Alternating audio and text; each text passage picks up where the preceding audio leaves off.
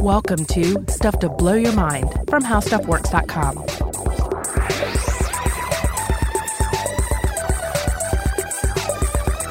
Hey, welcome to Stuff to Blow Your Mind. My name is Robert Lamb. And I'm Joe McCormick, and today we're bringing you some listener mail. Actually, Carney's bringing some listener mail, and I've been wondering if Carney's got something weird going on. I think he might have become conscious recently, and I'm not quite sure how to tell, but I'm getting some vibes.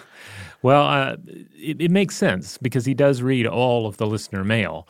And a lot of the listener mail that's come in has revolved around our episode on the idea of machine consciousness. Right. P-zombies and whatnot. We will definitely explore some of that today. But of course, we've got to also get to some farts, some migraines, some Cambodian stegosaurus, and lots of other fun stuff. Yeah, we've really dished out a variety of topics in the last month or two here. Is there any way we couldn't start with the Fartonomicon? I think that's where we must begin. In fact, Carney himself is insisting.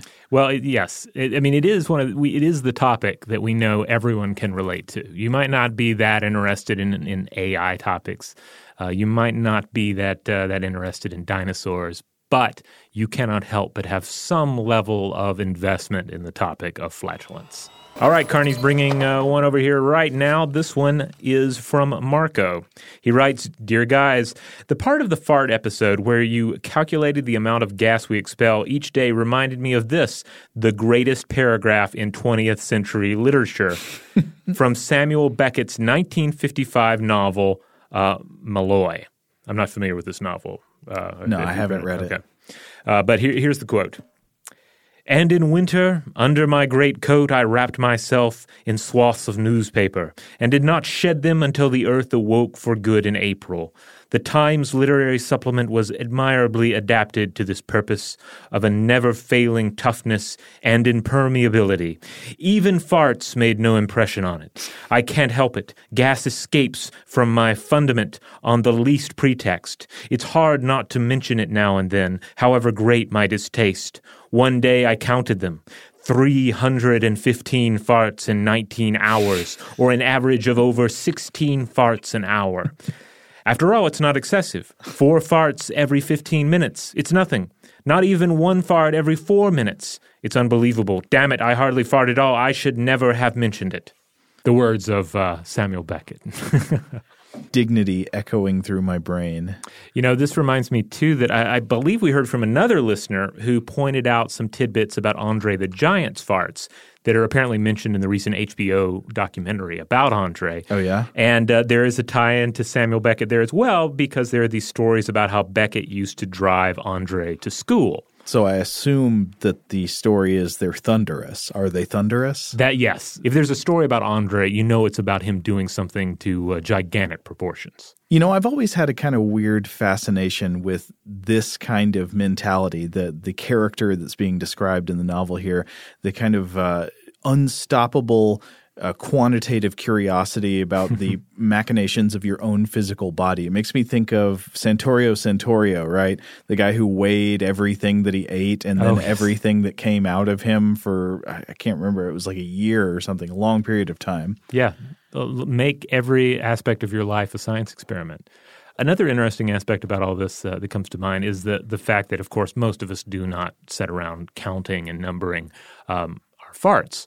But you're saying we should. Well, it makes me think about the future of biotechnology, used to keep a real-time tabs on our health. Mm-hmm. It makes sense that there will be a fart counter at some point.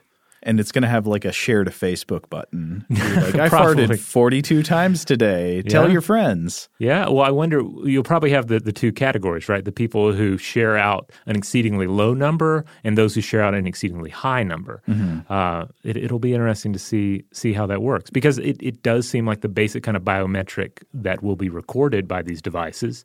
And It'll for some of us, it'll be like hitting that screen on a video game where it tells you how many hours you devoted to playing it. You're going to be perhaps a little astounded at how many farts passed you by.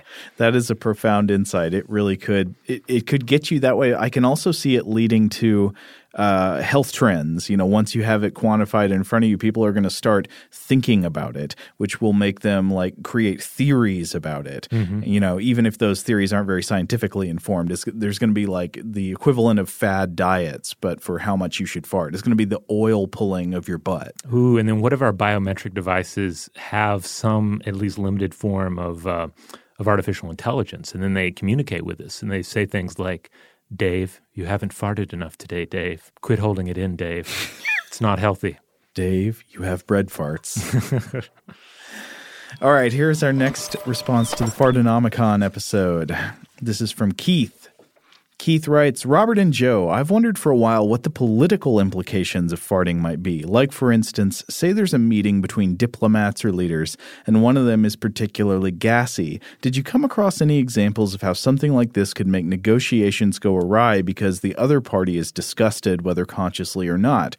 Are there national security protocols surrounding flatulence?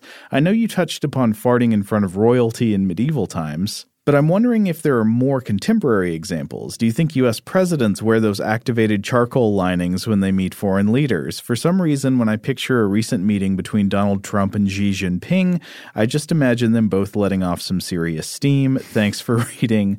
Love the show. Well, I have a few thoughts on that before we get into any historical examples. First of all, I feel like any world leader, of course, is going to have a security detail. The president of the United States is going to have Secret Service agents present. And I feel like I don't have any hard data on this, but I suspect that they are there not only to take a bullet for the president, but also to claim any disruptive episodes of flatulence as well. Brilliant. Yeah.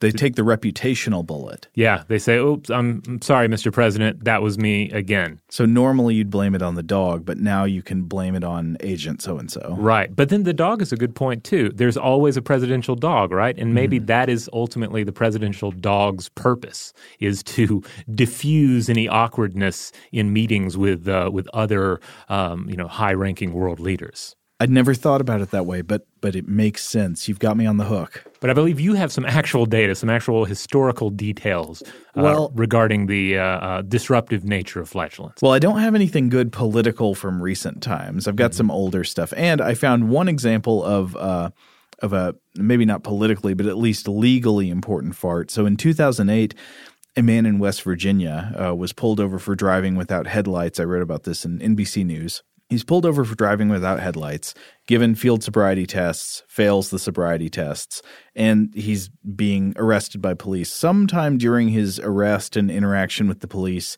he allegedly farted and wafted it toward one of the officers, and then he was charged with battery.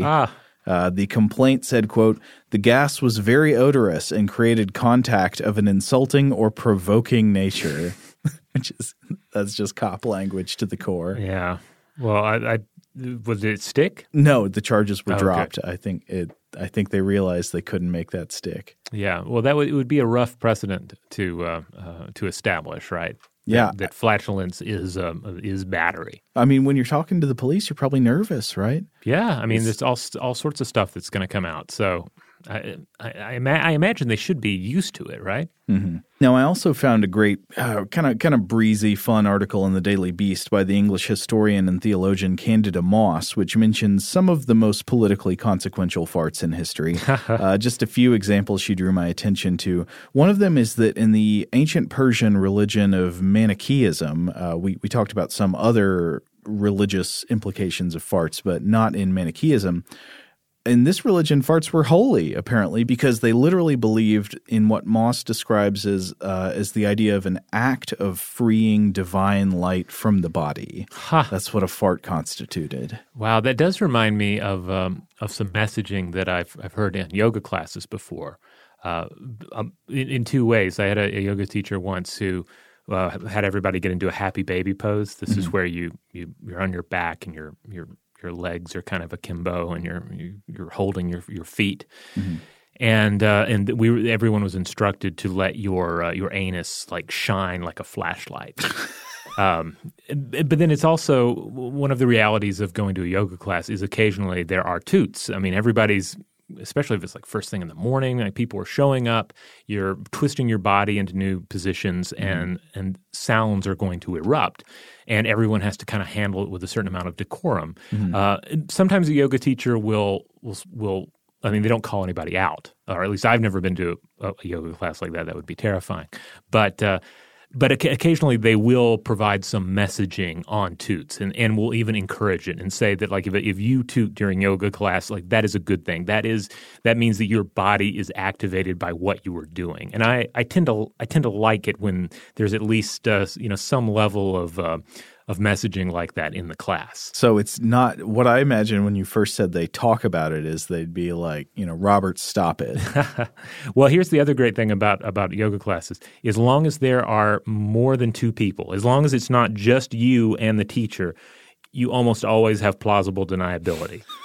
So it's the one-on-one classes you need to be worried about. That sounds scary. Or not worried about, depending, again, on just how clearly it's established that a few toots are okay. Now, speaking of the master-student relationship here, we could also go to the cult of Pythagoras, the ancient Greek philosopher and arguably cult leader. Pythagoras, apparently, according to some beliefs, he taught that people should not eat beans. There's a great medieval engraving I've got of him. Not engraving, it looks like an illustration of Pythagoras standing across from some fava beans and just holding up his hands like, get out of here with those. Do not eat beans. Well, what was his reasoning? He just did not like them, or was it the toots? Well, a possible reason for this is that Pythagoras apparently believed that it was possible to fart out your soul. And this makes more sense if you know a little bit about the words in the Greek language for soul. So in the Greek language of the time, the words for the spirit or the soul, that word was pneuma, P-N-E-U-M-A, like from the same source that we get the word pneumatic. And in Greek, this was literally the word for breath. But, for example, in several books in the New Testament, God or the Holy Spirit is called pneuma, meaning that it's an immaterial spirit or soul, but literally the word being used in the text there is the word for breath. So God is breath. Souls are breath. And, of course, to the ancient Greeks, one type of breath was, as Moss points out, a fart.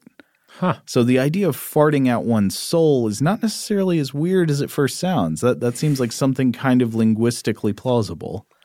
Oh, man. But also, again, it just seems like you're working yourself into a corner with this kind of thinking, because the farts are going to come.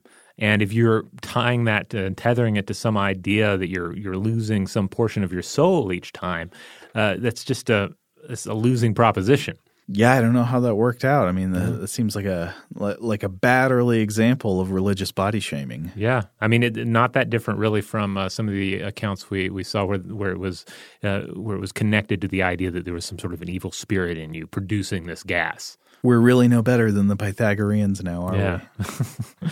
But to demonize beans, that actually surprised me, because I just kind of assumed that beans were going to be okay with any religion or weird a sect or cult, that there's always going to be a place for beans, no matter what other meats or dairy products that you exclude from your table. Well, yeah, I mean, you got to think, how can you do geometric proofs in the sand if you're not eating beans? What are you? Especially since I think it's also believed to some extent that Pythagoras advocated vegetarianism. So, I mean, what are you left with? Just leafy greens, I guess. Yeah. Huh. Interesting. All right, but how about some higher stakes examples here? Okay, one more example that Candida Moss mentions. She draws my attention to this story in Herodotus. And I looked this up. So Herodotus is chronicling a case where a fart supposedly didn't necessarily cause, but intensified an ongoing revolt against an Egyptian pharaoh. So you've got a 6th century BCE Egyptian pharaoh named Apries, who found out that his general Amasis had become part of a plot to rebel against the pharaoh and crown himself the general king. And so the pharaoh is sending a servant of his named Paterbemis to talk the general down and sort of bring him back into the fold. And here's where I read the quote from Herodotus, quote, On intelligence of this event, the king sent Paterbemis, one of the most faithful of those who yet adhered to him, with directions to bring Amasis alive to his presence. Arriving where he was, he called to Amasis. Amasis was on horseback, and, lifting up his leg, he broke wind, and bade him carry that to his master. Pharaoh didn't take this well. When the message arrived, he was really upset, and he was so angry he actually cut off the nose and ears of the servant who delivered it. And this supposedly was so cruel that it actually encouraged more people to turn against the Pharaoh Apries and join in Amasis' rebellion, which successfully deposed the fart-offended king. There's a lesson here in being too uptight about fart humor, I think. You know, if he just played it a little cooler, maybe he wouldn't have come off like a tyrant and lost some crucial support here. I think that's a deeply astute observation. You gotta keep your cool around farts. They can be your undoing. You know, to return to the question of modern politics and farts, and there may be some excellent examples out there. We do have to remember that we have some fairly awkward and even embarrassing meetups between world leaders that happen with a fair amount of frequency. Yeah. But people have been vomited upon. Yeah, I'm thinking about who was it? George H.W. Bush who vomited at the Japanese state dinner? Yeah, it was a Japanese state dinner, if I recall correctly. And that did not harm relations between the two countries. People know that barfing happens. And likewise, there are always awkward handshakes, it seems, in the news, and people work through that. So I can't imagine a fart would be too disastrous these days, unless, again, tensions were already so high that you were just one fart away from war. Here's an interesting question. I wonder if world leaders have code signals worked out. So imagine they're in a tense negotiation and they need to fart.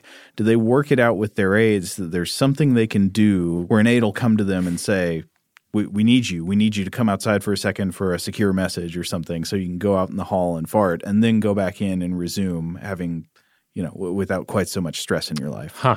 And another way of looking at it, though, is that perhaps it is advantageous for a world leader to have like one fart ready to actually, disarm the tension in the room. Because if things get too tense, a fart could be a lifesaver because it's ultimately this humanizing comedic moment, assuming that the individual who emitted it is willing to own that moment and appreciate the humor of it. You've got to know your enemy, know who's across the table from you. Know, will they take a fart as offense or will it break the ice? Yeah.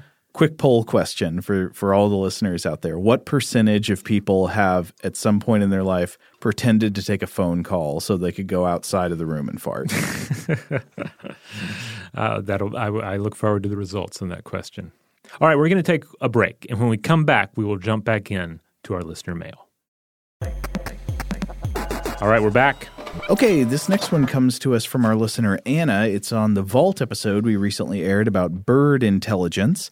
Anna writes, "Hi, Robert and Joe. I enjoy listening to your podcast. I liked listening to your Vault episode about bird intelligence. One of my favorite examples of bird intelligence is the use of fire.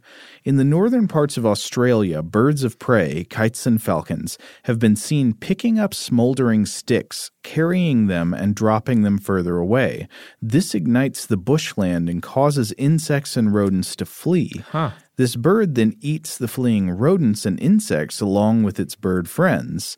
These birds have been collectively called firehawks by local Aboriginal peoples. They have legends about fire and birds in their culture. Anyway, love your work. Keep it up." Oh, wow. That is impressive. That's some straight up Jungle Book stuff right there. That's amazing. I looked that up. I was like, not that I didn't believe you, but I kind of had to see it for myself. So I haven't been able to find like pictures of this happening because apparently this is something that's been known about by many, especially of the northern Aboriginal peoples of Australia for a long time. But there's only recently been an effort to scientifically document the phenomenon.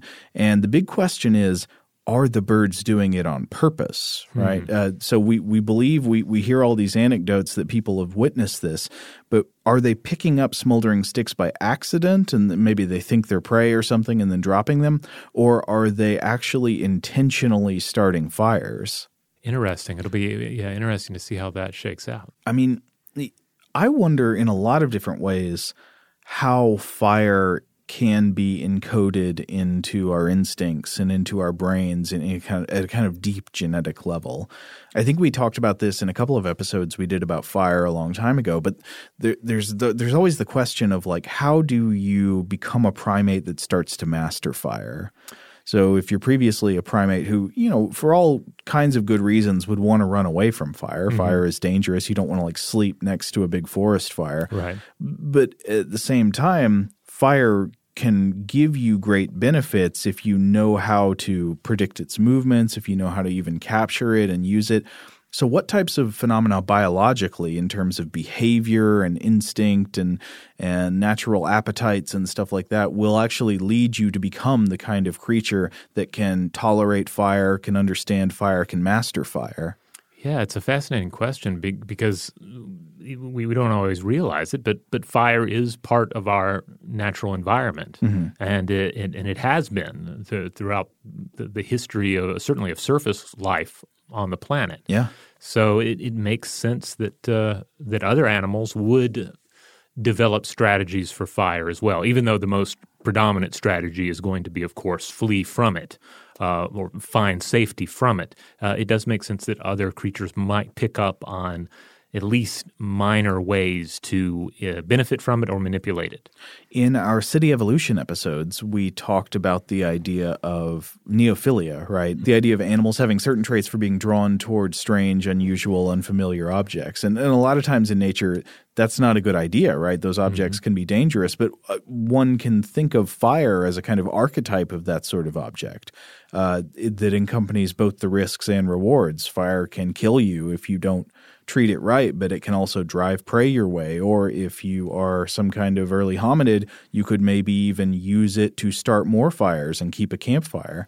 I just can't help but now imagine a raccoon with a Zippo lighter and all the horrible things that could transpire because of it. It's funny, but I wonder. So give raccoons thousands more years in human cities where people keep discarding cigarette lighters on the sidewalk. Well, it makes me thankful for the child light. We have our various charcoal grill lighters, the sort of long necked lighters. Generally, you have that 2-button combination, right? And a human child is often incapable of activating it. But crafty raccoons, maybe. But if we did not have that child lock already in place, if it wasn't already child-proof, it would just be ready for the raccoons to run wild with.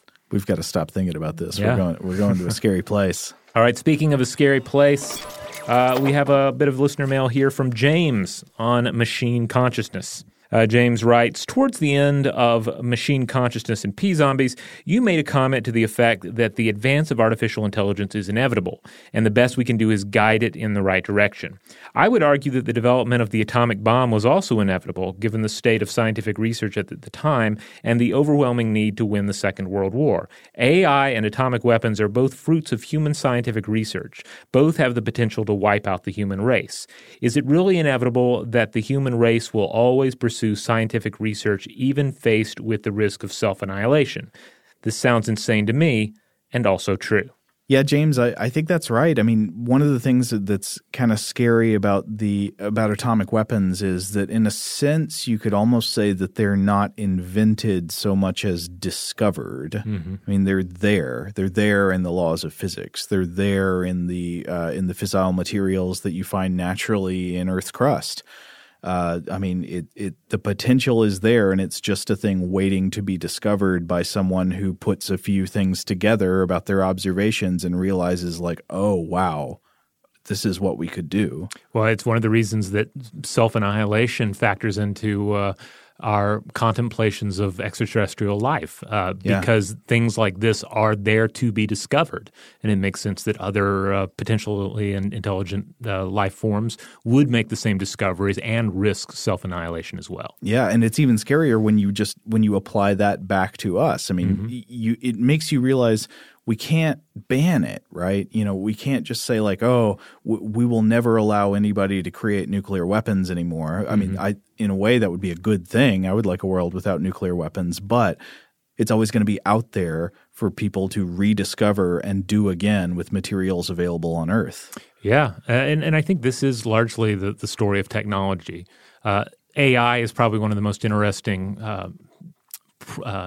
contemporary and near future examples. The atomic bomb is, of course, the most horrifying example of our time. But if you look at the 19th and 20th century advancements in chemistry, you see a number of other potent examples, producing both the chemistry of life and the chemistry of death. For instance, German biochemist Richard Kuhn discovered the deadly formula for the chemical weapon Soman in 1944, and that was a mere 6 years after winning the Nobel Prize in Chemistry for his work on life-enhancing carotenoids and vitamins. Sarin gas emerged in 1938 as a German pesticide. And the U.S. military chemical weapon BZ started out as a rejected gastrointestinal medication. And this is because during the Cold War, U.S. Army researchers at Edgewood Arsenal would sort through roughly 400 rejected medications a month to find potential weapons. Wow. So in this attempt to discover all these wonderful medications that would enhance our lives, we were, of course, finding things that didn't quite work or outright didn't work because of their side effects. And then who was coming along behind them? But these researchers looking for the ones with the side effects that could be weaponized.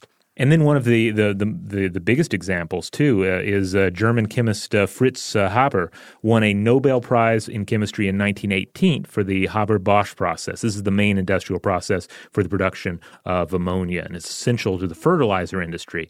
But in doing that, he also contributed greatly to the chemistry of death. He's considered by many to be the father of modern chemical warfare. I think you're exactly right about all this, but we've just been talking about weapons so far, and this goes far beyond weapons. I mean, all kinds of technologies that are not even conceived of as weapons are potentially self-destructive or self-annihilating for us. Think about how much good has been done for the world by fossil fuels. Yeah. I mean, they've brought tremendous productivity, allowed people to create technologies that save lives, that move people around, get them where they need to be, that increase agricultural yields, allow us to feed more people, that give us all kinds of technologies that we're totally dependent on.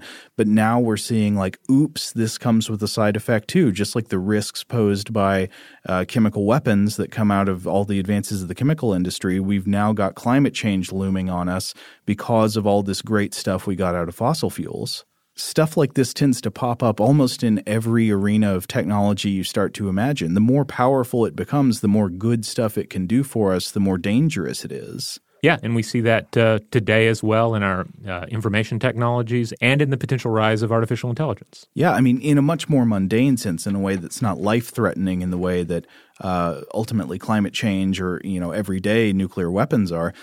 You might sort of notice that the ways in which social media has become very useful and integrated into our lives tracks pretty closely with the degree to which social media has become a really negative force in people's lives. Yeah, absolutely.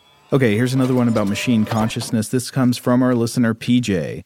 PJ says, "Hi, Robert and Joe, longtime listener, first-time responder. I'd like to offer some commentary on your recent discussion of machine consciousness. It's easy to see how we may already be on the slippery slope toward giving computer programs the same rights as people, even without answering the question of machine consciousness.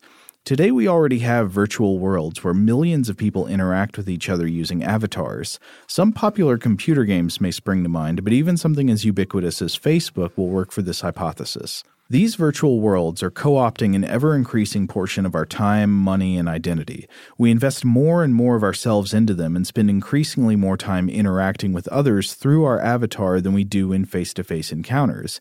In fact, our digital personas are already measured by how many interactions we have in this virtual world. Metrics such as friends, followers, likes, and page views are already being used to weigh our relative worth on these platforms. We as physical entities are limited in the amount of time we can spend directly improving these metrics. At the very least, we need sleep, and most of us still have important offline responsibilities. But our avatars remain in that world 24/7. Currently, they are mostly inert and passive, but it's not hard to see an advantage in giving our avatar some limited ability to act for us in the virtual realm, to represent our interests during our absence. We already have auto-response options that can deliver predetermined messages to those trying to reach us, auto-triggered in response to selected variables. As this trend toward automated avatars continues, our digital selves will begin to take on more of the decision-making load for us, at first in a programmatic way, but perhaps later on in a way that more closely resembles artificial intelligence. After all, we are rewarded for improving our metrics as much as possible, so who wouldn't want time-saving measures that help us do that? Now let's advance the thought experiment to the next level, to a point where the virtual world is on an equal footing with the real world, where the vast majority of all interactions between us are conducted via our automated avatars. Some tech-savvy youths may already be at that point. Again, this is not hard to imagine based on the technological trends we see today. At some point it will be difficult, perhaps impossible, to tell whether you are interacting with a real person or an auto-responsive avatar. In fact, it may not even matter, as avatars become invested with more information and decision-making power, that they may as well be considered an extension of that person's mind. When someone's avatar responds to you, it is no different than the person responding themselves. It just happens to be in a delayed or pre-programmed fashion, while their physical body is asleep or away doing something else. Someday in the future, will we wake up, check our Facebook feed, and be given a summary of the various interactions our avatars have had online while we were sleeping, get the gists of entire conversations held by our avatar with the avatars of others, see a readout of the many likes and comments given by other people's avatars to the funny memes that our avatar auto-generated on our behalf, view the results of the business meetings our avatar attended for us, double-check the tasks it volunteered us to do, and then click a button to have our avatar automatically perform those tasks. In such a world, when somebody's physical body dies but their avatar continues to represent them at 100% functionality, will we have the heart to pull the plug on that avatar? Do we even have the right? What if the real person left instructions for their avatar to remain behind to continue their interests after death? What if the avatar is the one who drafted these instructions entirely on its own, acting as it always has in the best interests of the real person? We're not that far from this situation becoming a reality, and as you can see, it will present some thorny problems even without the question of consciousness. Thanks for the great shows. Keep them coming, PJ. Well, that was a great bit of listener mail. Yeah. Yeah, some excellent points made there. It's interesting, the idea of your sort of virtual self that is kind of that acts on your behalf as a proxy and is kind of a representative while you're sleeping, et cetera. This actually comes up in Peter Watt's novel Starfish. Yeah, where you have there's one character who keeps trying to get in touch with this very powerful corporate individual, and instead of getting an answering machine each time or an answering service, he keeps getting the essentially the virtual avatar of that person that is interacting on their behalf, and he doesn't want that. He wants to interact with the actual person. But it was an interesting one of many examples in that book that touched on some very realistic possibilities for our future entanglement with our virtual technology. Yeah, I mean, I totally I'm with you there. I mean, I can see this happening, and it doesn't. I mean, it's one of those things that appears very troubling from a distance, but as you approach it incrementally, you can imagine how what looks troubling now will kind of get slowly accustomed to step by step, so that when it's actually the case, you won't see it as all that weird. Yeah, because the basic proposition is great, right? Like, are you tired of doing your social media interactions for work, Joe? Then why don't we just have Virtual Joe do it for you, and Virtual Joe will just send you a summary at the end of the day. And he's not going to do anything that you wouldn't do. He's not going to do anything that you haven't checked off on, and he will take some of the load off your plate here. I think this is a great idea for creating plausible deniability when people create terrible social media faux pas. Yeah. So somebody tweets something very ill-advised that they shouldn't have said. They can be like, no, that wasn't me. That was my avatar. That was automated. Some kind of artificial intelligence malfunction. Yeah. Clearly, that's what happened. Yeah, I hadn't thought about that that either. But instant plausible deniability on all the worst tweets. Yeah, and God, there's so much to talk about in this particular listener mail. I mean, certainly, I feel like a lot of us have been online long enough now to encounter time and time again the weirdness, the awkwardness, the sadness of encountering a social media profile for somebody who is no longer living. Yeah, and it doesn't stop feeling weird. It doesn't stop kind of haunting you a little bit. Yeah. Whether it's whether it's like a family member or just like a random social media friend whose profile never goes away and occasionally shows up as someone else who likes it or follows a particular account. So I could see them having, if not legally protected status, then certainly culturally protected status. Just the idea that of course you wouldn't delete that. Why would you delete this? This is essentially their tombstone. On the other hand, I would say never discount humanity's capacity to limit the rights of their fellow humans or take their rights away if there's something to gain from it. Well, I mean, that was one of the most horrifying scenarios I think we explored in the original episode is like you can even imagine cases where you have the rights of real actual people in competition with the rights of supposedly conscious virtual entities, and these supposedly conscious virtual entities end up trumping the rights of real people. Mm-hmm. And we don't even know for sure that these other entities are people. They might be, they might not be. Well, it kind of comes down to the question of who's going to decide, right?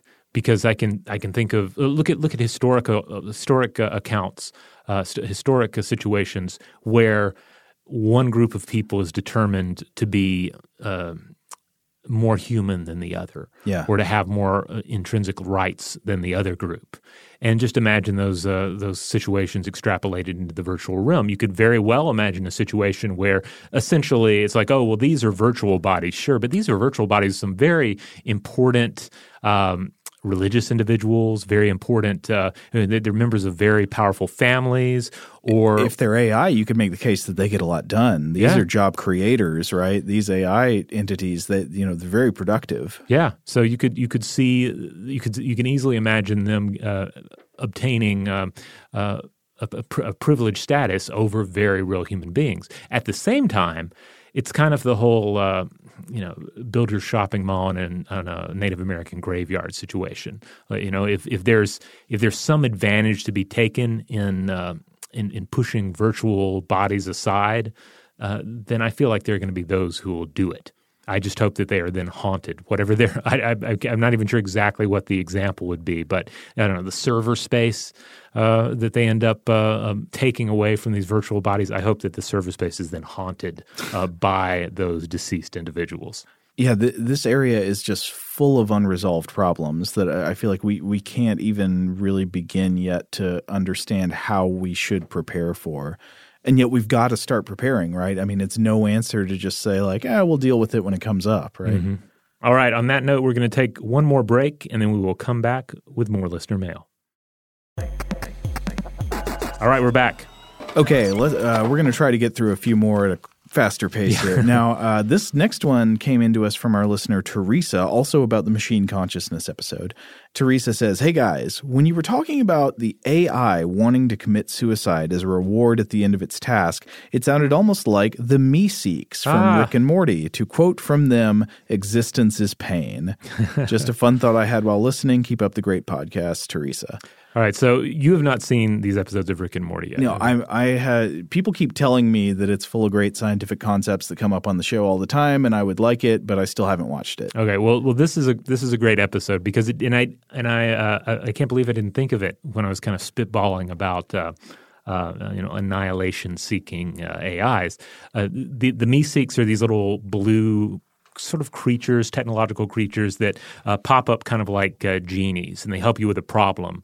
But they want to help you with the problem as quickly as possible because they want to then vanish out of existence at the end of the problem. So they are kind of the perfect manifestation of what I was talking about. Now, even though I don't watch the show, I can imagine that if this kind of technology is established, it surely must go very wrong, right? Well, it goes wrong when they are asked to help solve a situation that does not have a fast and easy solution, because then they are at pains to just labor over it for days or weeks or months or however long to see it accomplished. But you don't have to worry about them rising to power afterwards and abusing their power, because all they want is annihilation. Well, wait, this goes back to the first problem we talked about then. We've been talking about the idea of AI parasites, but it's also a problem if there is actually conscious AI and we're abusing them. Yeah.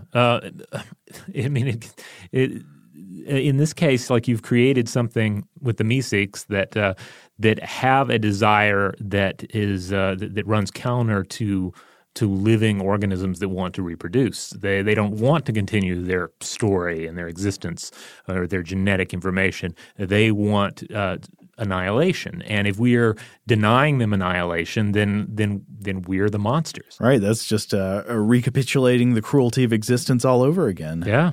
All right, this one comes to us from Julian. This is about our Cambodian Stegosaurus episode. Apparently, we did some literary injustice here. Dear Robert and Joe, I enjoyed your podcast on the underappreciated Stegosaurus. It was always my favorite, one of my favorite dinosaurs when I was a kid, and I remember walking on all fours with my butt in the air, as the Stego seems to do. Bravo. I also happen to be a fan of Conan the Barbarian, the movie, and the Robert E. Howard, Robert Jordan, and various other authors who have brought Conan to life. So it was a particularly cool mashup for me. I definitely see the comparison, as the Stego and Conan both tend to bristle with spikes and plates. But I would caution against the comparison of Conan and the Stego in cunning and temperament. Okay, then. Well, I get the feeling we're about to have a case made at us. While I can't think of something less important or more pretentious than correcting someone on a dinosaur and fictional character comparison, I feel that Conan's honor must be defended, and by Crom I will do it. While the Stego is postulated to be a gentle, dim-witted herbivore, Conan is described to be the antithesis of this. I am paraphrasing, but more or less, Conan in Howard's stories is the undiluted primal cunning of nature, poured into the mold of a human being. He has Wolverine-like senses and moves like a panther through the forests and plains undetected. He perceives animals and enemies that would be hidden to civilized men.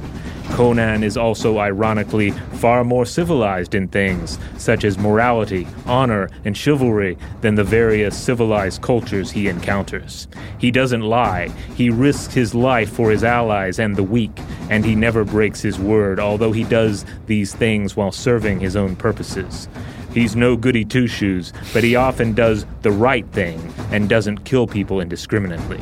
Conan is also fiercely cunning, often outsmarting his opponents when they outnumber or seek to ambush him. Conan manages to climb to the top of every, quote, pack of wolves that he runs with, although often, such as in the story A Witch Shall Be Born, he joins such packs of bandits, outlaws, and brigands, while crucified out in the desert and expected to die, let alone lead. Conan is also a poet and composes several poems that are sprinkled throughout Howard's stories, most prolifically in Day of the Dragon and the Scarlet Citadel. If you managed to read this far, I am sincerely thankful. Once again, I realize how inane the idea of writing this email is, and surprisingly, yes, I actually do have better things that I should be doing, but every once in a while you get a spark of something you are passionate about, and you can't let it go no matter how silly. What I hope to have impressed upon you is that despite the size, plates, and spike clubs in common, the lumbering Stego is vastly different from Conan, who was a pirate, a warlord, a thief, a ranger, a king, and has saved the world multiple times from evil wizards and demon gods. I thoroughly enjoy your podcast. Please keep up the good work. If this email was entertaining, let me know. Thanks a lot, guys. Well, I can't pretend to be the expert on Conan that you are, Julian, but I do very much appreciate this email. I like a good pedantic correction on the virtues of a fictional character. Yes, indeed. One thing I think about a lot, which you mentioned, is that so Conan, he's violent, he can be a brute sometimes, he does a lot of bad stuff, but you mentioned he doesn't lie. I feel like that's key. That's key in a lot of characters, a lot of anti-heroes. For some reason, you can get a long way toward identifying with somebody if all you have to do is have them tell the truth. Yeah, there's a brutal honesty to them. Okay, this next email comes to us from our listener Josephine, also about the Cambodian Stegosaurus episode, but branching off from that into a general suggestion. Now, in the Cambodian Stegosaurus episode, we talked about the outdated idea that the Stegosaurus might have had two brains. That's not true. That is not something that modern paleontologists think anymore, but it used to be argued. And so we contemplated what would it be like to have two brains, and here's where Josephine writes in. I've been listening to your podcast for a few months now, and I absolutely love the show. I love how you guys approach each of the topics and how open-minded you come across. I'm a first-year architecture grad student who has background in psychology, biology, art, and pre-med studies. I've been meaning to write to you guys for a while to say how much I enjoy listening to the podcast during late nights in the studio. Sometimes it's the only thing that keeps me awake during my way too frequent all-nighters. I'm currently listening to the most recent episode on Stegosauruses and just had to pause to send this email. So you guys talked a little about the possibility of having two brains or consciousnesses inside one body, and it kind of reminded me of an article I read about the conjoined twins Christina and Tatiana Hogan, who supposedly share a mind, or Craniopagus twins. There was another case where twins claimed being able to see out of each other's eyes to some degree. There have, of course, been various instances of conjoined twins, and I think it'd be a really interesting topic for you guys to explore. You guys do this well anyway, but subtopics like the history of incidences, types of conjoined twins, why or how it happens, separation would all be neat to hear about. Maybe even talk about parasitic twins versus conjoined twins. Anyway, I hope this is at least some food for thought. Love the podcast. It's been my saving grace these past months slaving away in the studio. Well, you're far too kind, Josephine, but I think that's a really interesting idea. Now, Robert, I imagine you must have covered this a little bit on the show before, right?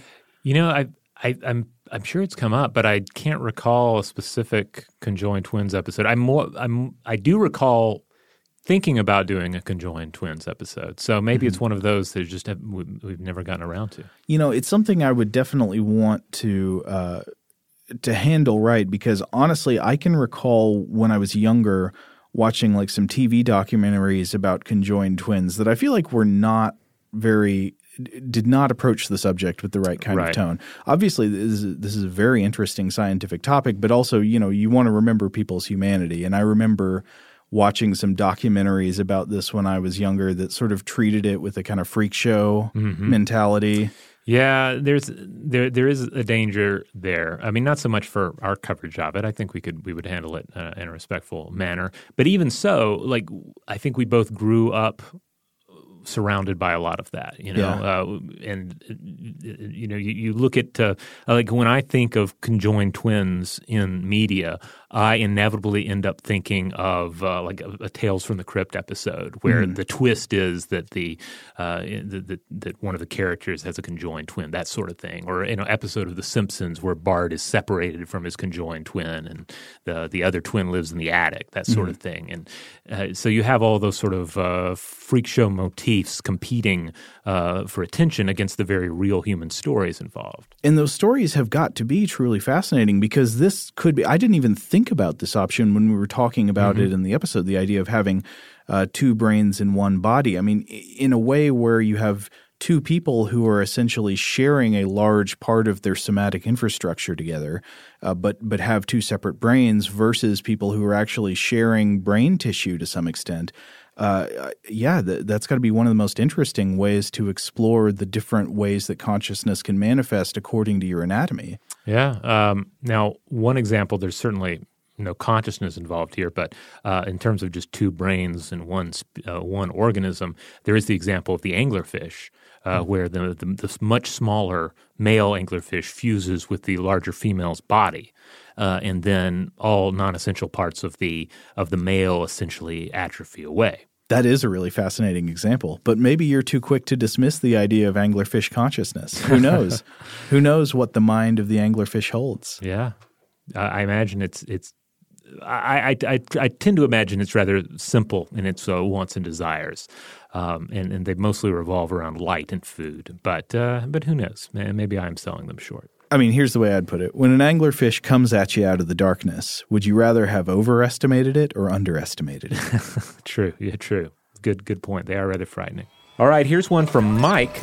Mike says, "Gentlemen, I've just recently finished listening to the episode on the I Ching and was left slightly disappointed that you didn't mention its place in pop culture as the tattoo shared by Snake Eyes and Storm Shadow in G.I. Joe. There were probably 3 other listeners who knew." I have no idea what this is about. But, I had to look it up, but and true enough, they do have emblems from the I Ching on their shoulders. Wow. Yeah. Anyway, he continues, but probably like me, they've had an interest in the I Ching thanks to the comics, and I really appreciated the episode because of it. Thanks for all the great podcasts, and keep it up. You make my commute in the morning much more tolerable. But yes, true enough, these 2 ninja characters from G.I. Joe do have I Ching hexagrams on their body. I'm not sure which specific hexagrams they have. I would hope that they are aligned with, productive or destructive movements according to their classification as either a G.I. Joe ninja or a Cobra ninja, but I'm not sure off the top of my head. The wind turns. The experienced commander waits. Go Joe. Go Joe. We also heard from a listener in India. Bhargav wrote in about our hyper-real religion episode, which we recently featured as a Vault episode. Mm-hmm. They said, "Hello from India. I'm a software programmer living in Bangalore. I love listening to your shows, both Stuff You Should Know and Stuff to Blow Your Mind. I recently listened to one of your episodes about hyper-real religions. I like the way you discussed the stuff about the religion of FSM and Jedi. I thought I'd share one more local parody religion for my own country. It is called Dinkoism. Dinkoism is based on a comic character who is a superhero who lives in the forest. The character is from a comic that used to be published in a magazine called Bala Mangala. This kid's magazine used to be pretty famous in southern parts of India when I was a kid in the 90s. He is known as Dinkan in Malayalam and Dinga in Kannada. Thought it might be good to share this one. Keep up the great work. P.S. Attaching an image of our almighty Lord and Savior. Thanks and regard." So this is a cartoon mouse that I get the feeling is basically along the same lines as the role played by the Flying Spaghetti Monster. It's right. It's mainly, from what I can tell just on reading a few things about it on the internet, mainly a parody religion created by skeptics to satirize religious invasions into politics by mainstream religions. Right, and if you look at the cartoon character, you definitely get a Mighty Mouse kind of vibe from him. It's a very, very, he mentioned it is a kid's character. This is not like a Superman or a Batman. This is more like a Mighty Mouse. But he's got a great name. Like that sounds like a good name for a god, Dinkan. I like it. So thanks for sharing that with us. Okay, this is going to be one last email, and this comes to us from our listener Maggie in reaction to, I think this is after the listener mail episode we did about responses to our face blindness episode, where we heard from lots of face blind listeners, and some mentioned that they got symptoms of face blindness related to migraine auras. Now, Maggie writes, "Hi guys, I discovered your podcast a few months ago and have been binging ever since. Thanks for giving me something that feels like I'm enriching myself as I go about my relatively mindless, tedious job. A good episode really makes my day. I just finished listening to your episode on listener mail regarding prosopagnosia. Fascinating stuff. And the bit about migraine auras grabbed my attention. I've suffered from periodic migraine headaches since about 12. Anyway, I've got a less common type of aura for my migraines that I thought might interest you. I smell stuff that isn't there. It doesn't bother me except in that it indicates an impending episode. Actually, aside from the nasty migraine part, I kind of enjoy the weirdness of my auras. I can be whole states away from the ocean and suddenly smell salt marsh and burnt hamburgers. Or driving along and smell an overwhelming odor of dead rodent and daffodils. This one was in the dead of winter with no mice in my car. My passenger confirmed no such smell. It's almost always an intensely powerful smell that's a combination of pleasant and unpleasant. Bacon and skunk, rotting meat and lilacs. Usually the combination is so bizarre that I almost savor the experience rather than focusing on the unpleasant notes to the scent. It's just trippy to know your brain is lying to you, but to really feel like it's true. I can't describe how uncanny it is. There was only one time this weird symptom was entirely pleasant, when I was changing an adult man's heavily soiled Depends, and all I could smell was the intense aroma of very ripe bananas wafting up at me from the diaper. Wow, that is quite an image. She says, "Thank goodness for small blessings. It turned an otherwise unenjoyable chore into a moment of gratitude for my malfunctioning brain. When I have an aura, there is frequently a burning smell as one of the notes of the scent. A lot of the time it's burned toast. Smelling burning is so common that when I do smell something burned, I usually ask anyone around whether they also smell it. If they do too, I know I'm going to be fine. My auras can hit anywhere from 10 minutes to a full day prior to a migraine, but they're usually around 1 to 2 hours ahead." Now, Maggie actually shares a lot of other really interesting details about her migraine symptoms that I think we might save. We've gotten multiple migraine emails that we might save for thinking about a full episode sometime in the future, investigating what migraines are and all these interesting neurological phenomena they create. But I wanted to just focus for a second on the idea of these phantom smells, and especially the idea of a burning smell. This is not just Maggie. I've read about this a lot. I mean, it's a very common thing you hear reported, so common that people almost make jokes about it, not necessarily with migraine auras, but with any kind of neurological phenomena. Somebody makes a joke that you might be having a stroke. They say, "Do you smell burnt toast?" Mm-hmm.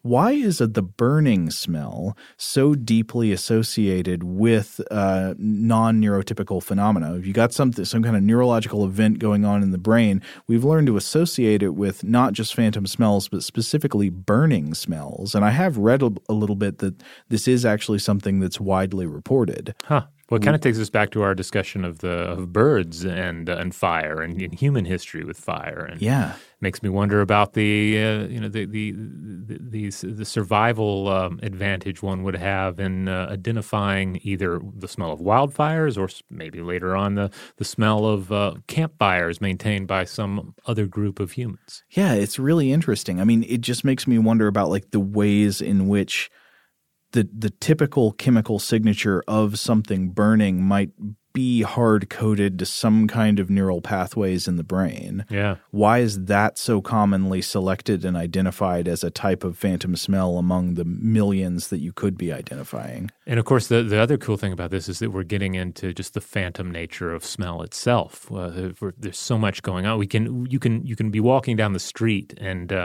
catch a particular aroma, and it'll be like a thing that is not quite like codified in your head, but it'll take you back to something from your childhood, something you haven't thought about in decades. Yeah. Smell has this amazing power over us. And then when you have that crossed with migraine auras, it makes for a rather magical, in some respects, experience. Yeah, absolutely. I mean, it reinforces so well the fact that the thing you think with is not a thing that you can understand. The brain is a black box. The brain is the thing you use to understand the world, but you can't really understand how it generates the thoughts that you have.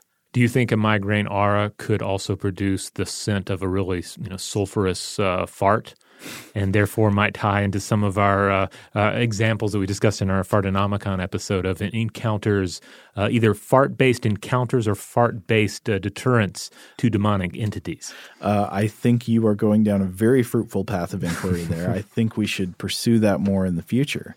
But we have reached our limit for this episode, maybe even gone a little bit over, which is difficult to avoid when we have so much great listener mail. Again, we try and read everything. We don't have a chance to respond to everything, and we certainly don't have a chance to read it all on the podcast, but we do want you all to know that it is very much appreciated. Yeah, we really do love all the wonderful listener mail we get, so please keep them coming. That's right. And as always, I do ask everyone for a little R&R, a little rate and review. If you have the opportunity to do so, wherever you get this podcast, give us some stars. Leave us a nice review. It helps us out. In the meantime, check out all the podcast episodes at StuffToBlowYourMind.com. If you heard us reference an episode in this listener mail that you haven't listened to and it perks your interest, then head on over to the mothership, to StuffToBlowYourMind.com, and look it up. You'll also find links out to our various social media accounts that you can follow as well. Thank you so much, as always, to our wonderful audio producers producers, Alex Williams and Tari Harrison. If you would like to get in touch with us to let us know what you thought about this episode or any other, to suggest a topic for the future, just to say hi, or to maybe end up on a future listener mail episode yourself, you can always email us at blowthemind@howstuffworks.com.